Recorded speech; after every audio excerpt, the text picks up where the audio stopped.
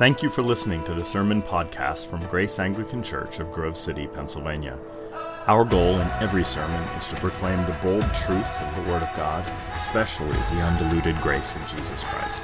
If you want to learn more about our church, check out our website at graceanglicanonline.com.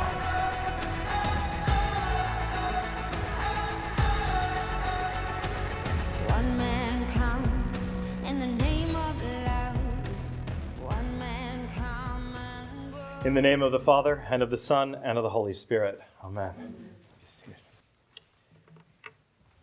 Many of you are familiar with Elton John. In fact, they just made a biopic about Elton John. I haven't seen it yet, but I hear it's good. I was remembering, though, in light of our Trinitarian consideration this evening, his song Candle in the Wind, which some of you will remember. I believe it was from 1989, in which he sings about the rather tragic life of Marilyn Monroe.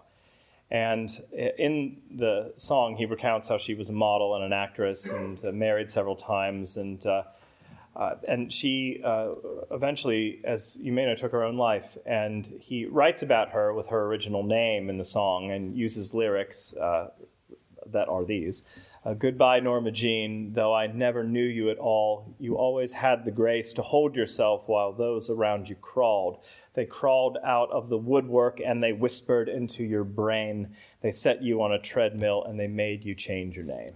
And then he sings famously, and it seems to me you lived your life like a candle in the wind, never knowing who to cling to when the rain set in.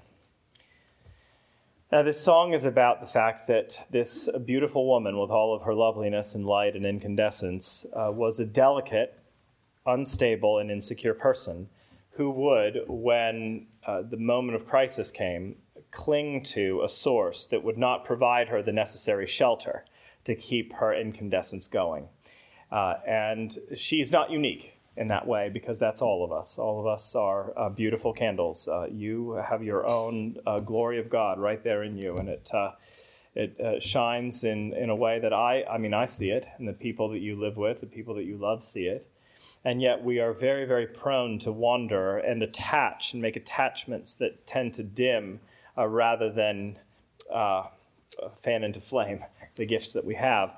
And that's true for us, of course, that we are dimming candles. And it's true for all of our causes. The very causes that you find so fructifying and exalting today will not be that way in about 3 months. You'll lose your nerve, you'll lose your energy, you'll get tired, your diet will change, and so your energy will change. Or the very things that are of great interest to you right now, sort of your hobbies that are grabbing your attention, and all of the fascinating conversations that you're having with your parents or whomever, those things will fade in their incandescence. And the churches that you belong to will go through all sorts of interesting warps and woofs, and the temperature changes, and they won't be, the glory won't be the same, right, in 20 years. I mean, that's just the nature of life, that we are all candles in the wind, whether we like to admit it or not. But there is a grand exception to the rule that everything and everyone you love is a candle in the wind. The one thing that isn't, or the one reality that isn't, the one personage that isn't, is the God that is displayed in Holy Scripture as Father, Son, and Holy Spirit. This doctrine, which is a heavy word, I know, but an important one, this doctrine of the Trinity is meant to suggest to you and to me that there is something everlasting that is beyond space and time and yet implicit and present within space and time, but something everlasting that never ever dims in its glory and radiance and impressiveness and importance. And the undying, always steady, and steadying character and person is the one that we know as Father, Son, and Holy Spirit. And the Christian contention is that Father, Son, and Holy Spirit are equal in glory and everlasting in their own personhoods, and yet all one God. But let me talk about the everlasting quality, because that's the thing I'm really clinging to, because we live in a time of such shakiness and quaking, and maybe you can sense that in yourself right now. I certainly sense it in me, especially in the last few weeks. I mean, it's been hard, hasn't it? Hard to watch what's going on. Well, let me talk about the eternal Father, the eternal Son, and the eternal Spirit very briefly. I'm going to talk about the Trinity briefly. Can you imagine such a thing? Well, I'm going to give it my best shot. So the eternal Father, what's a word that would describe the eternal Father, the meaning implicit in the eternal Father? I think it's the word consistency. consistency. What do I mean? Well, that God is always displayed in terms of his fatherhood as the constant, as the consistent, sovereign, providential ruler of heaven and earth, the one who won't let things get so out of control that there's a complete meltdown in creation and everything is dissolved.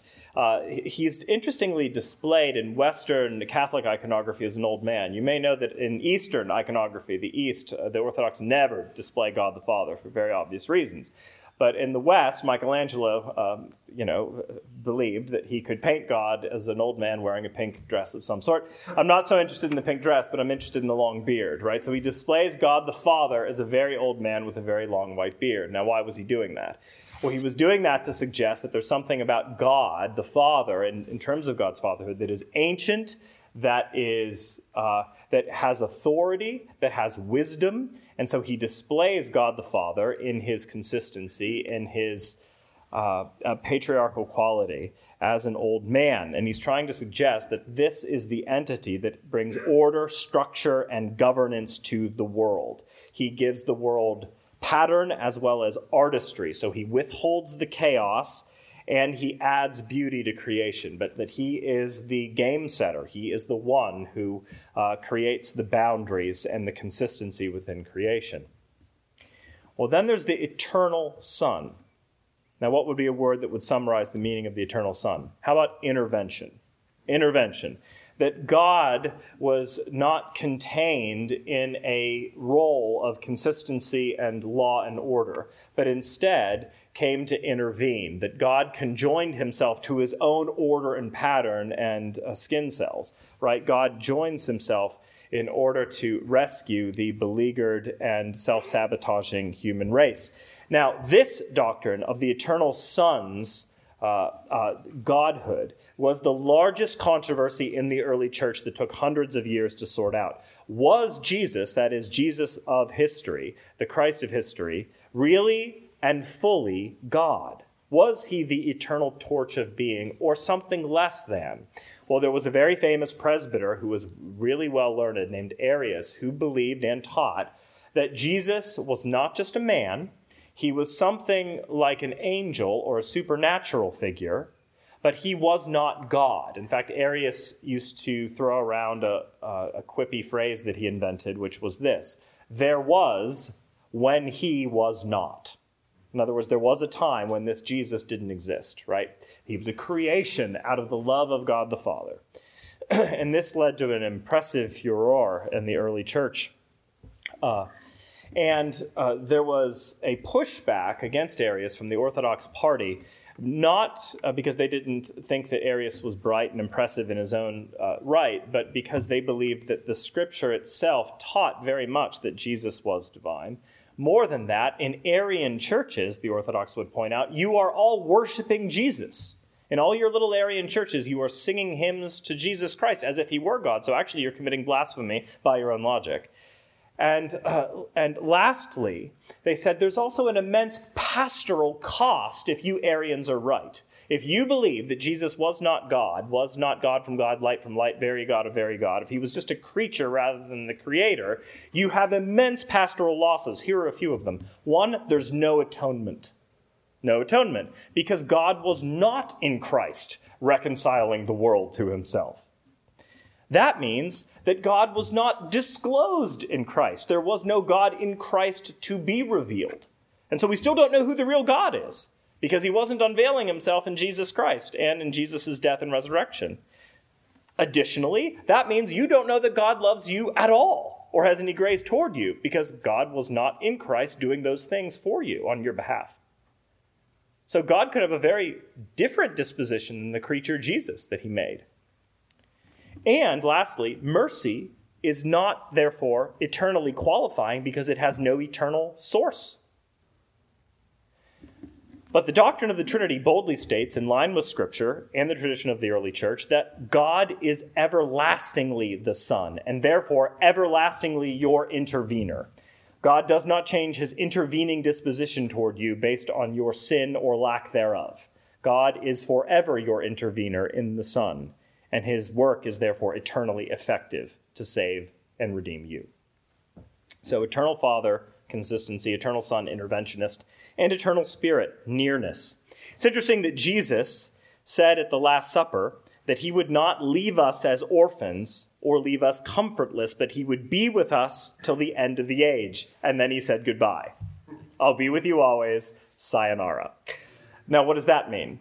Well, Jesus was saying to his disciples, I'm going to send you a version of myself that will be universally applicable and accessible to you at all times and in all places. Therefore, I'm sending you the Holy Spirit, the person of the Holy Spirit, the Spirit that means nearness to you. What does the Spirit do? Takes the Father role in all of his consistency and all of his order and structure and beauty within creation, and takes all of that truth and applies it to you. And takes God the Son and all of his redeeming grace and love and compassion and mercy and applies that to you. So he takes all of the data that we act out and talk about out here and applies it to the core of your emotional, psychological, and spiritual lives. The Holy Spirit takes the truth and brings it home, brings it near to you.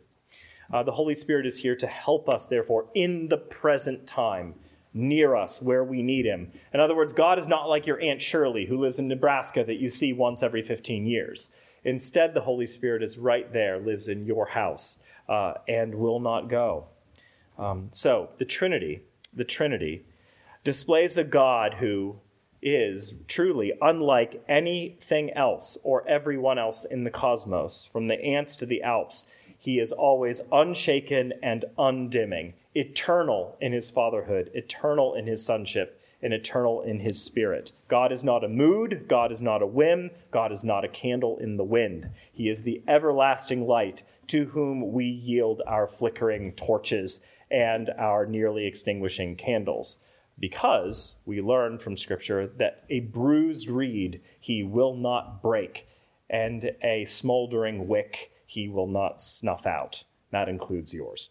It is in this undying light that you have been baptized, by the way. You have a derivative identity in Father, Son, and Holy Spirit. You have been brought near and immersed in the eternal name, and therefore you will never die, because your King and God never dies. This is the Trinity, the unchanging, undying light in whom we live and move and have our being. Amen. They took your life, they could not take your